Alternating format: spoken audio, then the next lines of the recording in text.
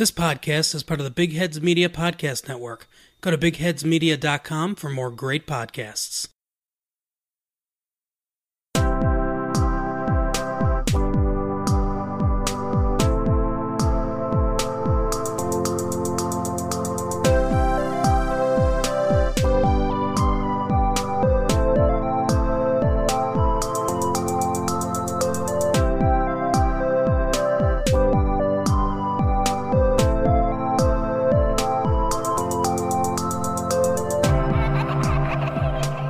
You are listening to In a City Like Yours, a semi-monthly podcast featuring interesting people with interesting life stories. This podcast may contain language and/or subject matter not suitable for all audiences. Listener discretion is advised. I'm your host, Michael G. Moore. Please visit our website at inacitylikeyours.com. That's INACITYLIKEYOURS.com for links to our social media, all popular podcast platforms, and links of interest pertaining to all episodes. On this episode, Lindsay tells her story of growing up, receiving doubt that she would ever do something meaningful with her life. Later, as an adult, she overcame these doubts and earned her doctorate in psychology from C.W. Post, Long Island University. After years of real-life traumas, she turned her knowledge in psychology to authoring a book, along with a close friend as co-author, titled 10 Steps to Finding Happy, A Guide to Permanent Satisfaction, which will be published March 20th, 2020. She has also started a podcast called The Neurotic Nourishment Podcast, dealing with women's issues that may make us feel uncomfortable in order to shed light on things she wishes she had dealt with when she was younger. Here is Lindsay's story.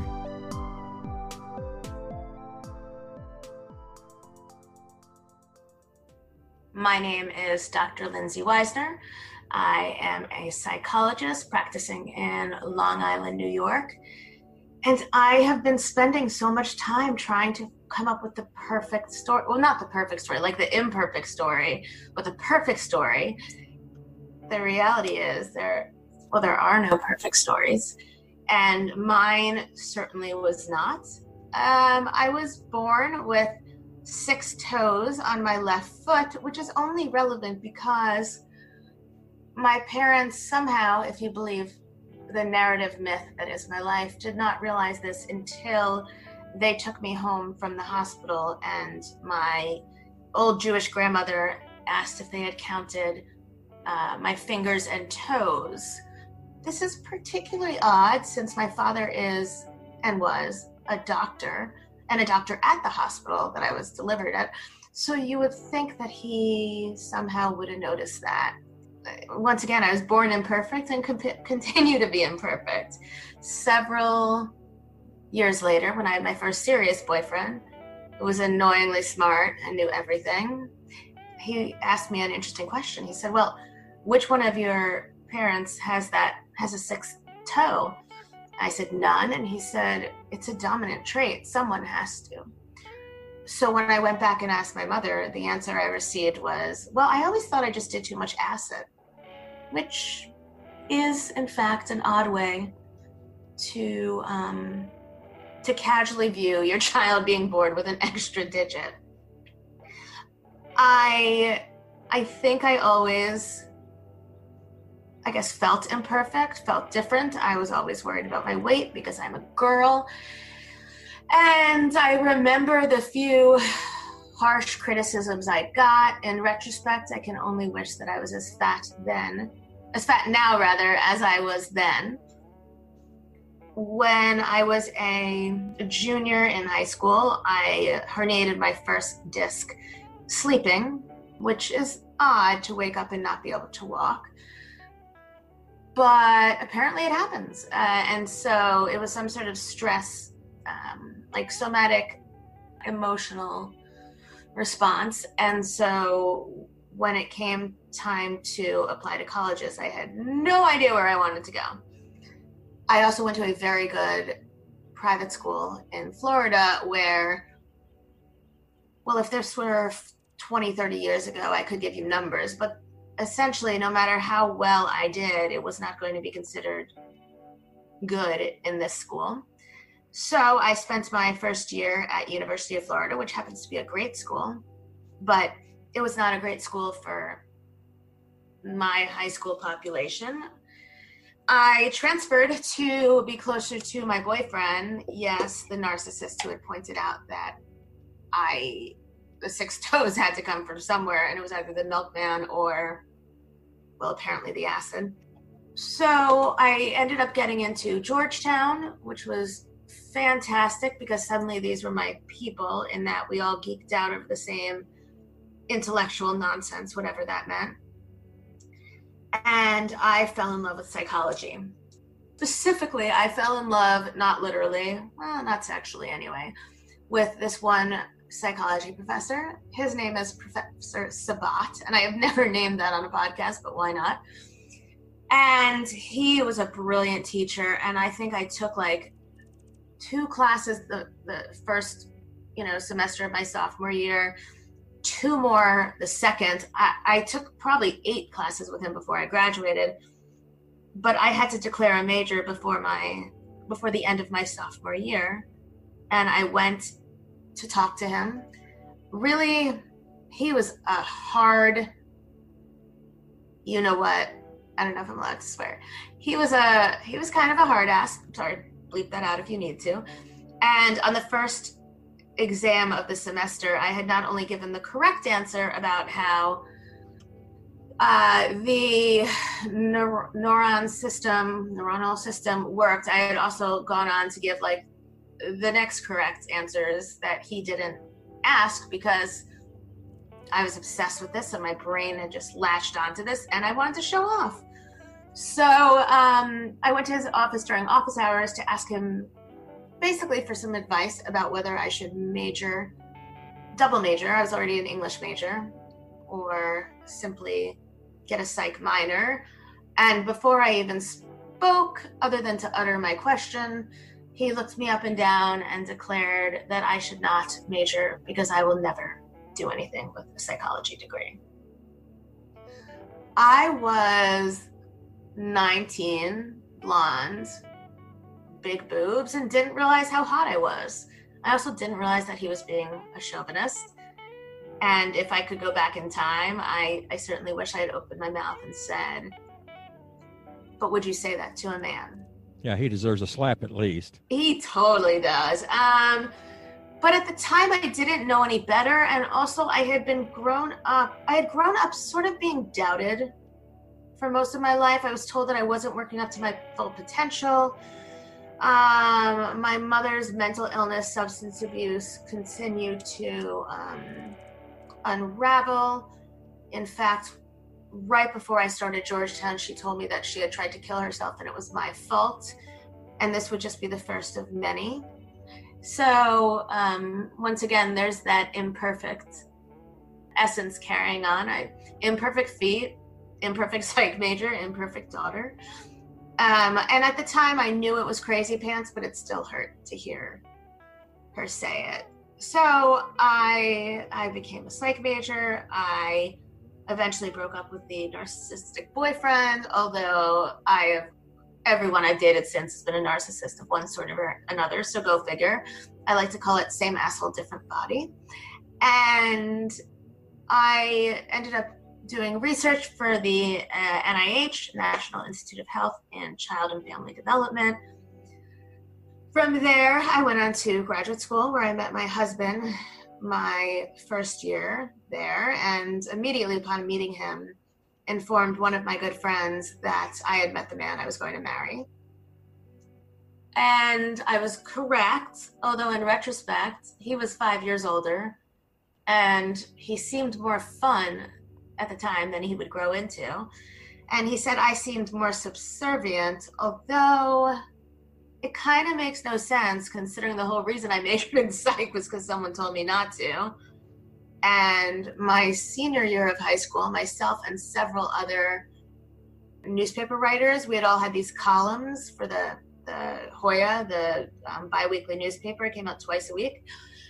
And because we had never been editors, they denied us the ability to have a farewell column our senior year. So we stole the templates to the newspaper and put out a fake one, none of which strikes me as subservient in nature. I proceeded to sort of stumble along the way. I had many more back issues of debilitating pain.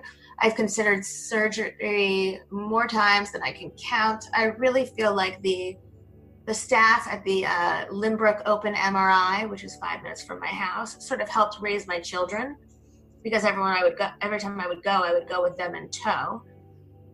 And I was enjoying what I was doing. It turns out I don't like babies, so motherhood was an interesting choice for me.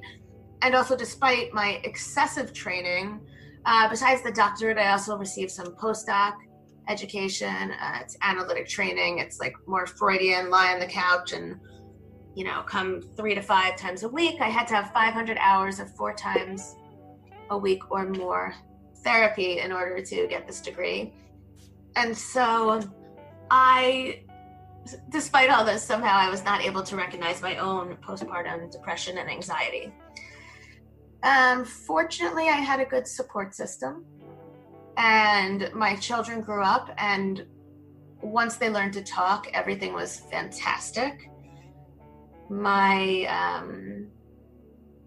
daughter, when she was 8 weeks old, she had a seizure, and we found out she had meningitis, which was once again amusing because I had listened, I have this fantasy of marrying my pediatrician. He is a 80-year-old Orthodox grandfather, but definitely during the first year of my son's life, I probably saw him more than my son more than my husband because of my own anxiety. And yet with the second one, I felt a little better. I listened to the rules. She didn't really leave the house. My son, washed and Purelled his hands and face, probably not his face, but that's my recollection, when he came back into the house. And she never even made it into the nursery school because the doctor had suggested we don't. And yet, when she was 8 weeks old, we ended up in the hospital with meningitis for a seizure. And I think that's the point that I lost my mind and realized that life is imperfect. I am imperfect. And sometimes we just have to go where life takes us. It took us on a hell of a ride, actually. The same week, my mother-in-law dropped dead in the library out of nowhere. We came home to find my cat having a seizure, my cat of 14 years, and realized that the cat had cancer, and it didn't even matter what kind, because it had metastasized by this point. That was a 1-year period where my aunt went to jail for Medicare fraud, which she is not capable of committing because she's just not that clever. She wasn't clever enough to take a plea deal, so I don't think she was clever enough to set up this intricate scheme. My best friend moved out of town because she went to go live with her now husband. And my childhood friend, the boy that I was going to marry as per our parents that had grown up together, abruptly fell into a coma caused by some sort of bronchitis and never woke up, and essentially was, he went to hospice and he passed. Oh my gosh. I know, right? During this time, I actually wrote a novel that I was fortunate enough to, I entered, like I said, I'm imperfect. So I found, while I was sending my aunt copies of Cosmo magazine because she wanted it for jail, there was a box you checked where for $5 extra you got a copy as well.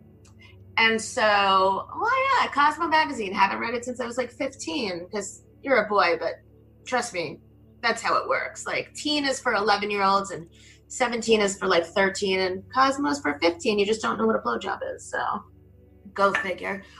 So I happened to see in the Cosmo that they had a writing contest going on, and I had been writing this book to deal with my, ultimate sadness over everything going on in my world.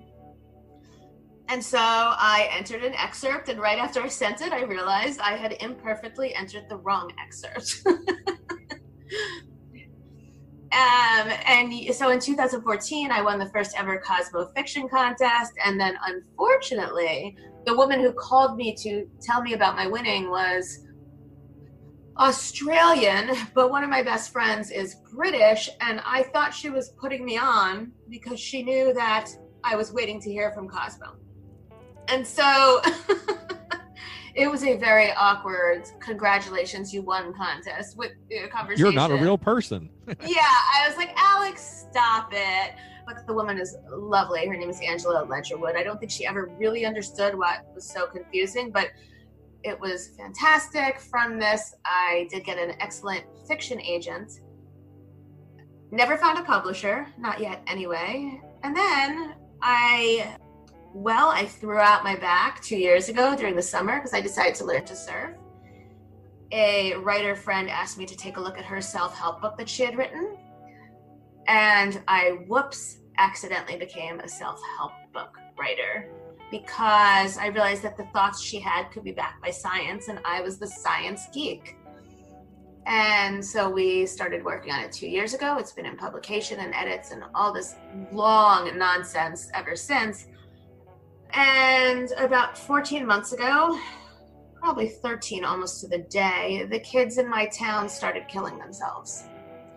And so, as it turns out, someone who has grown up with the threat and promise and execution of suicide is actually better equipped to handle suicidal teens. And so I accidentally became the suicidal teenage expert in town. Wow, that's pretty heavy, though. It is pretty heavy, but here's the thing. If you spend all your time talking about how heavy it is, you're just sort of further adding on to the burden of hopelessness and helplessness and the fear that things will never get better, never change, that these teens already have. It's called Beck's Triad of Depression, and I find that it fits very aptly with almost everyone. It's, we tend to think that our current situation is our only situation. And I think, although, I am the imperfect, accidental story, I don't think I've ever believed that my current situation is my only situation. Because I've learned to change it. I transferred schools. I decided on my major despite this man that I worshipped his advice. And although I never thought I would work with suicidal teens, when I realized I had a knack for it, I figured, why not? Yeah, I can relate. I'm bipolar, and at one time or another, I have considered suicide, and I'm so thankful that I never followed through with it. My brother did follow through with his suicide in 1982, and that was very traumatic. And I'm so sorry. That's one of the things that kind of kept me living, was I didn't want to repeat what he had. Yeah, and to be clear, I laugh about it. I say it jokingly because at some point the looks of "oh, poor you" got too much for me to handle. My mother she once drove into a liquor store. Now, fortunately, in Florida, they're not glass, they're steel. It's like a steel building. And so she didn't get very far. She has also slit her wrists, and as the police were carrying her away, she started yelling that my father had done this to her. At this point in my life, I can look at this as either sad or the kind of thing you gotta laugh at, because I don't know, because sometimes I need laughter to get me through, so I don't mean to be making light of it. It's just that my personal survival skill has been, one, I tend to attract orphans of some sort, literal or physical, literal or figurative. And two is I need to find a way to laugh through this all, because there's some things I'm not going to be able to change. Right. You don't want to be down yourself when you're needed to help. Right. Can I ask you a little bit about thank God, but what stopped you from completing the act? Well, I was diagnosed finally as bipolar, and the medication is what is keeping me alive. But I would drive on my way to work looking for ways to run off the road and make it look like an accident and things like that, because I didn't want my family to go through what we went through with my brother, but I still wanted to die. So I was looking for ways that would make it look like it was out of my hand. It wasn't something that I had done personally, to myself, but something that an accident. So and when I finally started getting the right medication is when I snapped out of it and realized that, oh my God, how close was I to actually following through with something. So I'm very fortunate that I was diagnosed, and after all the different medication, going up and down with different types of medications, finally found the right ones, and I've been on a regime for the past 10 years, which have kept me pretty at keel. Can I ask if your brother, was he older or younger?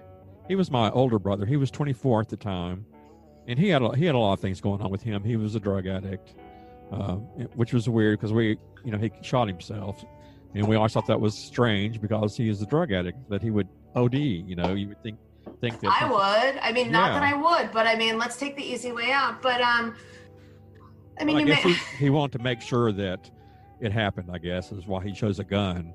Well, that's the thing. Women attempt more, men complete more, and it's because of the tool. This is a morbid discussion, but I appreciate us having it because I don't often get to talk about this in such a way, and I am going to be talking about it more and more. We'll mention it whenever, but I'm not looking to self-promo this time, but I do have this book coming out, and it is lovely. It's called 10 Steps to Finding Happy, but if I could do it all over again, and thank God my co-author doesn't listen to podcasts. She only listens to Howard Stern, so whatever. So I get to say whatever I want, and neither did my parents. So that has been really freeing, finding a voice to speak my truth that I wasn't able to before. But so I am already set on I've already started writing the next book about suicidal teens, and it's intended to be for teens and their parents, and I'm only a few chapters in because I've got a lot going on with this book coming out, but I'm really excited about that. And that's like, my dream is to get traction on that and actually talk to people in a way that makes a difference. But in 10 Steps to Finding Happy, it's myself, my co-author, and by the way, both of us have struggled with depression or depressive moments or whatever. Let's say, I guess a year and a half ago, 2 years ago, at some point when we were working on this, my husband got diagnosed with cancer, and I called her and I was like, I am too depressed to meet. And she had just had something happen, in her personal life. And we both sort of laughed about the fact that we're writing a book on happiness and we're too depressed to meet. Fortunately, my husband is fine as long as I keep making him go to the doctor. He takes shitty care of himself. But it's the two of us and 24 expert writers talking about how they have found happiness, how they define happiness. I guess this is a little self-promo, but I'm going somewhere with this. I have a woman who works in a palliative care children's setting. So these are children that are going to die. And you know that from the beginning, because otherwise they wouldn't be in palliative care. And she's a dance and movement therapist. And so she finds a way to provide joy for these children, despite knowing the end of the story. And I don't know that I ever could. I mean, I would like to think I could, but it's amazing to read her experience. There is also a friend that I've known for, like 21 years now, and before the age of 28, 29, 30, she was diagnosed twice with different kinds of cancer, went through the whole regime, and she's now the mother of twin boys, and she has, a renewed appreciation about life, but not in like a cheesy, kitschy way, but more in a what is worth my time, what is worth my investment, and what do I need to get upset about? And then the reason I bring this all up is I actually convinced one of my patients who is bipolar. By the time I met him, he's as fine as anyone could imagine to be, but But I asked him to participate in this book. I realized APA, it's not super cool, but it was important for him to tell his story because he went so far as to get electroshock therapy, electroconvulsive therapy, ECT treatments. And there are times in his life that he doesn't remember. There'll be times that he runs into people and he can't remember them, but he met them during the course of his treatment. And he really talks about he was a severe case. He had, homicidal thoughts, suicidal thoughts, visual hallucinations, audio hallucinations. And yes, he tried every sort of medicine. And yes, he tried the ECT, and he was in therapy and has been with me for, I think, 8 years, and then previously with other people. But his lifeline to hold on to turned out to be extreme exercise, like Ironman competitions, triathlons, something where when his body moved, his brain didn't have to. I'm a proponent of medicine because I've seen it do wonders. If I was only medicine, I would have gone to get my doctorate. But, it's just amazing. It's an amazing story to listen to. And I know everyone's story is not as extreme as his, but it moved me, and it moved me hearing it. And editing his piece was interesting because I've spent years talking to him, and I could ask him for a little more or a little less or a little, and this was my first attempt at editing, obviously, because I didn't get my farewell column in 99, and so I had to steal the templates. So it was enjoyable. I like editing for the same reason I like therapy, because I like pulling the truth out of people, not in a invasive way, but in a helpful way, I would like to think. Did you know that a man once jumped into a bulletproof window so much that he busted it out of the frame and fell to his death? I do. Hey, I'm Nicholas Howe, and I made an improvised comedy storytelling podcast about this death and many others. Using a multiverse of me's as the catalyst, I explore the various ways people have died. I also have special guests on and freak them out about how dangerous the world is. Did you know lakes can explode? You do now. Listen to the How Will I Die podcast on iTunes or wherever you get your podcasts, and follow us on Twitter at HWIDIEPOD.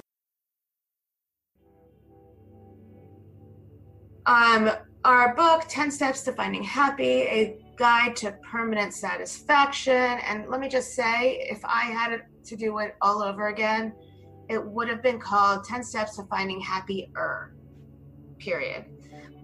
I have never told my co-author that because, again, doesn't listen to podcasts. But so the official release date is March 20th in association with the United Nations International Day of Happiness. We did get their stamp of approval, and so I think that stamp is somewhere on our book, which is cool, and it makes me sound badass.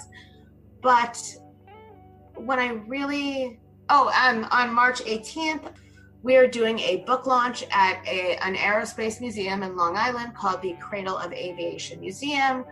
Thankfully, one of our guest writers, her husband works there, and so we have been gifted at this location. We have also so far been gifted food, drink, and I have been reaching out to authors all over the world. I don't know if do you have children? No, I don't. Okay, so I have a 9 and 11-year-old, and I basically went on our towns. It's the Hewlett-Woodbury Public Library System. There's an amazing woman there called Carolyn Lynch. I should give her a shout out, not that she'll ever hear this, but she has always suggested books to my children, and she devotes her whole life to children and reading, and she's amazing. And so I have been spending the last week, besides cleaning up vomit from my children, because it's been a fun week of stomach bugs, reaching out to authors and quite literally begging them to donate an autographed copy of their book in an attempt to support mental health awareness and also possibly prevent teen suicide. And I'm trying to use these raffle items, as I like to call them, as a reason to get people into this room, because it's a big room and I don't want to be alone. And I just want to talk about something important with people who are forced to listen to me. So fortunately, we've got the alcohol, we've got the room. I'm sure there's locks on the doors. And I've been amazed that all of the, not all of the, there's a small percentage of authors that I have reached out to that have strongly and firmly supported me. And they actually tend to be the older authors who are, I mean, literally 60s, 70s, 80s, who are shocked and appalled that the younger ones aren't helping to support my plight. But that will be March 18th. And then on March 20th, I have this vision. And Michael, you will send me your address after this, please. Because I have this vision of creating like a social media storm of all of us, or as many of us, or our cats, or our wine glasses, or our martinis, or your warm, cozy fireplace, a picture of that with this postcard I've created and the hashtag 10 steps and the stigma, so that we reach one person who feels less alone. Absolutely. I'll do whatever it takes. Then I need your address. Stalking begins. It's funny because this is kind of the scariest thing I've ever done, but there's also a what the heck. You still haven't said whether I can swear, so I'm just. Oh, you can. Go ahead. Don't worry about it. Oh, good. To me, there's like a what the fuck mentality to this, because I spent a lot of my life trying to be the good girl, and that didn't work because that wasn't what my family needed. We needed an identified patient, a bad kid. And so that kind of was me, even though I've done okay for myself. So I just reached out to Jodi Picoult's agent right before we hopped on. And do I think Jodi Picoult, who is like my idol, is going to agree? No. But there's nothing to lose. And what if she did?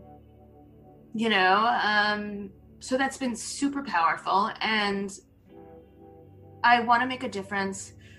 I want to save kids that are not in my office, because I can only see so many, and only so many admit to needing help. And then also, to be frank, I want to get some traction for the next book I want to write. I want to not be my own publicist, because it is exhausting. I send out hundreds of emails. I have spent thousands of dollars sending these postcards all over the country. Nope, all over the world. Because Canada, that is a confusing, they don't call it a zip code, but something else to figure out. And so at this point, I don't, in a way, listen, I still don't want to be thought of as fat. And I still want my husband to tell me that I'm attractive. But I've run out of fucks to give for people that don't believe in the difference that I want to make. And that's kind of huge for me. So yes, I am very excited about this book. I am very excited about our 24 expert writers. I am excited about the venue and the caterer and all these people who have come forth. And I actually have 40, before we got on, I had 44 raffle donations. And some of them are authors that like my kids would know. Like my favorite librarian would know. I'm gonna reach out to her after I get off and brag. What it comes down to is there's no harm in asking, there's no harm in trying.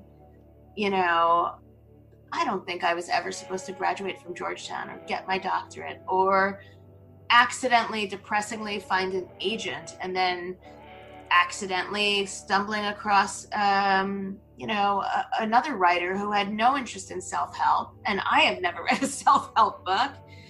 And yet here we are. And it all, I'm pretty sure I'm quoting Harry Potter's Dumbledore, but it all looks like it all makes sense looking back.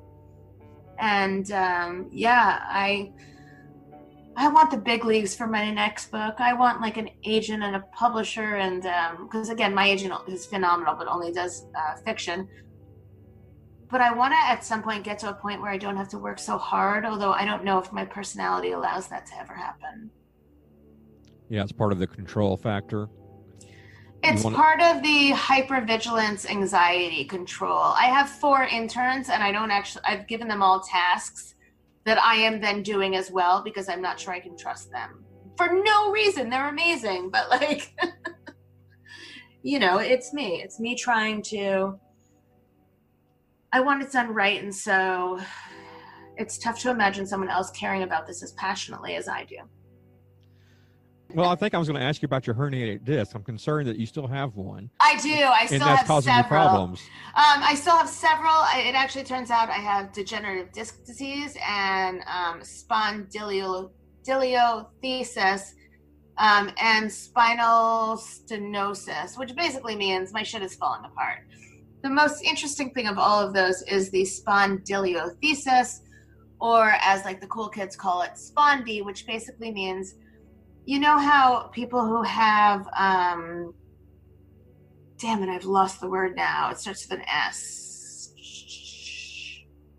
Some people's spines leans to the left or the right. And scoliosis? Thank you.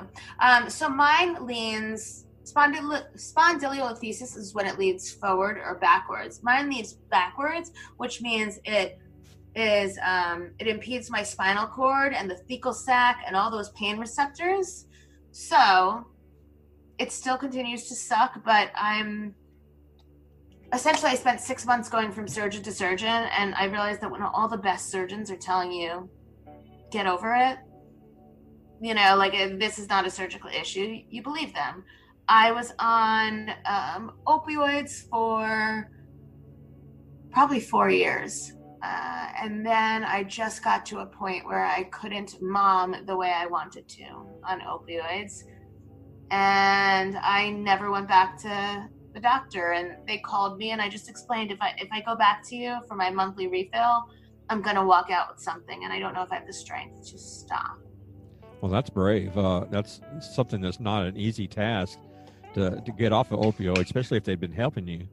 Yeah, but you know what? They help you, but it's also, you need them more and more. So, right. I've got a podcast I do with a friend of mine, Scott H. Silverman, called Scott H. Silverman's Happy Hour. He's an expert on addiction and recovery, over 30 years sobriety. And we talk a lot about the opioid epidemic and how it's just out of hand. But anyway, yeah. So that's something that's on my mind recently, because we just started it. We only have 3 episodes in.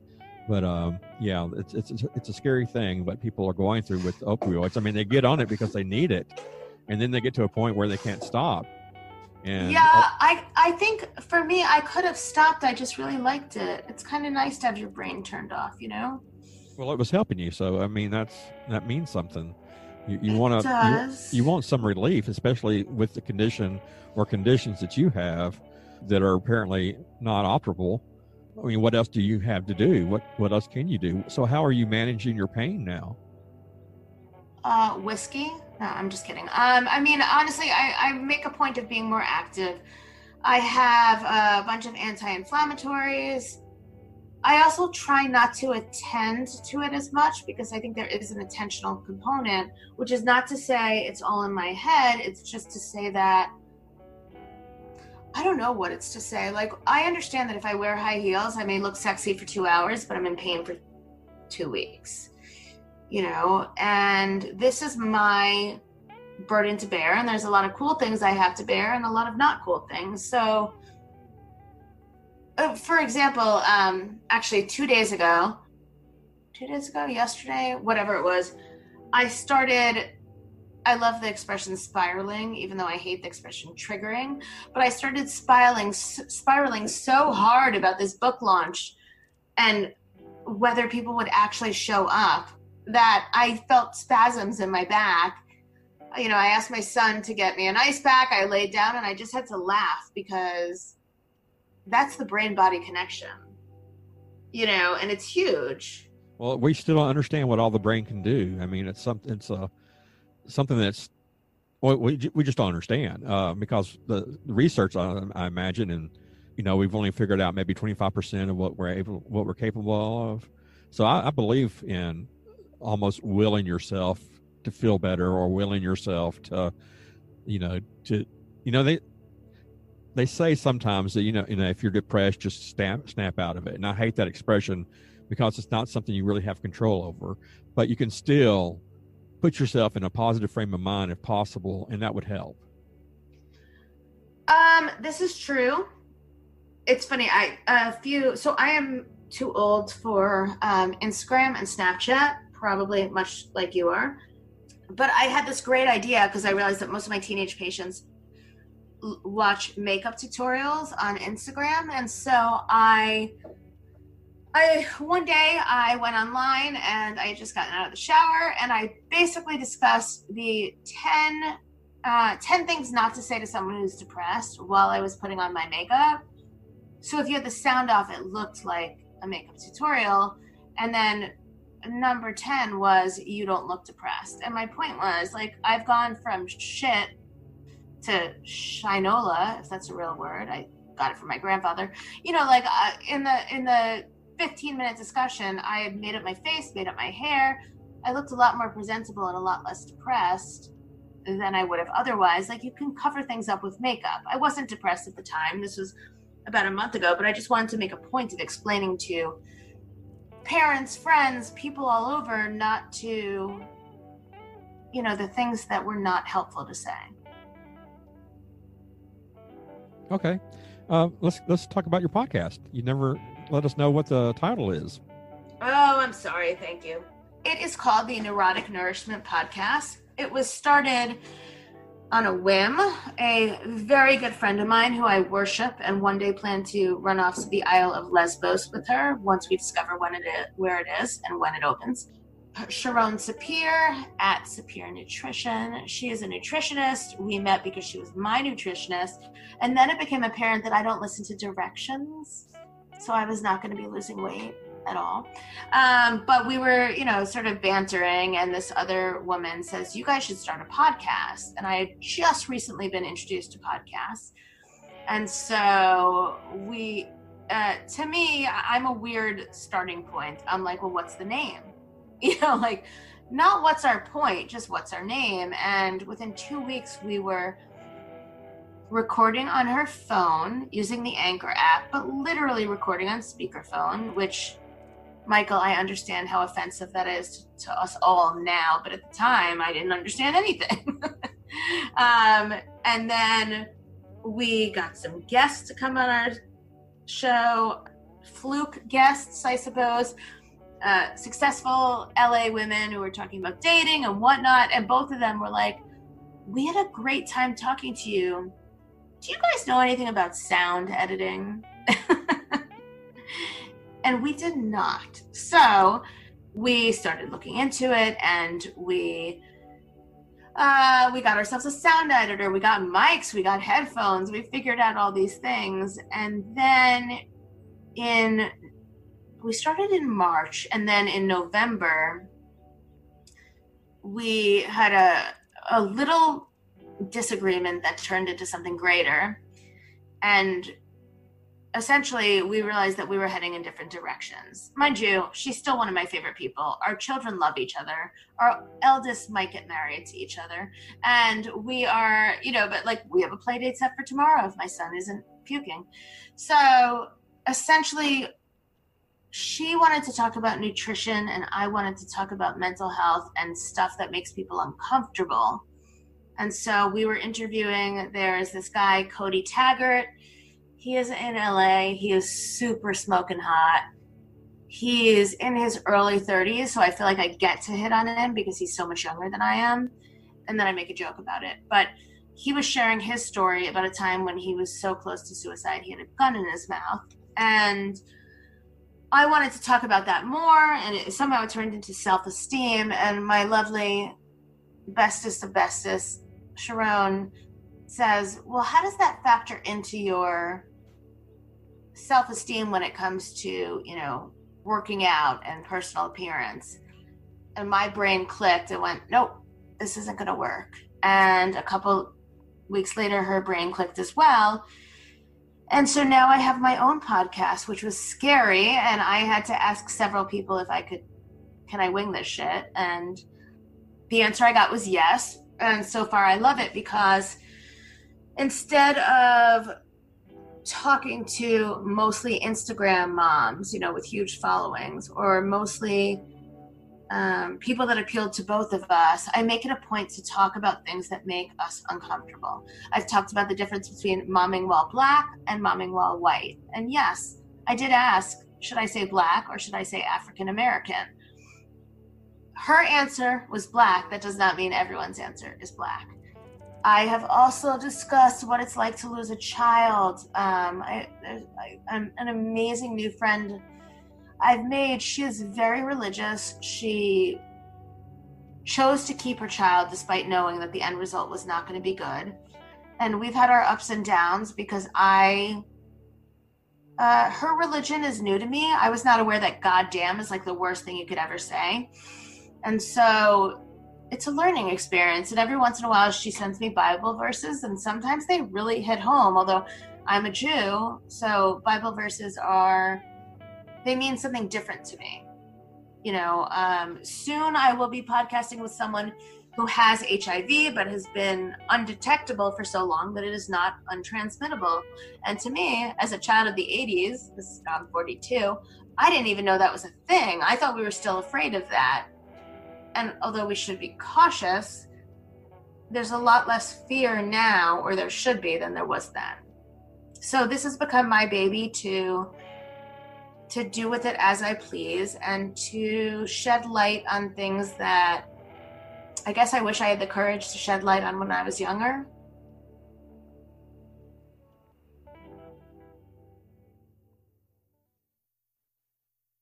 Hi, I'm Lindsay Weisner from the Neurotic Nourishment Podcast. I'm a psychologist, an author. Mom, where's my math book? It's in the kitchen. Neurotic Nourishment is a podcast for smart, sweary women. Mom, we're gonna be late. We don't have to be there for another 40 minutes. But I don't want to be late. Neurotic Nourishment is a podcast where smart, sweary women can talk about real issues that matter. The truth is... Mom, she punched me. He said I poured too much milk. She did pour too much milk. Mom, where do babies come from? Sex. Neurotic Nourishment is a podcast where smart, sweary women talk about shit that matters. The truth is, no matter what we accomplish in our professional lives, for better or worse, we are always moms first. Mom!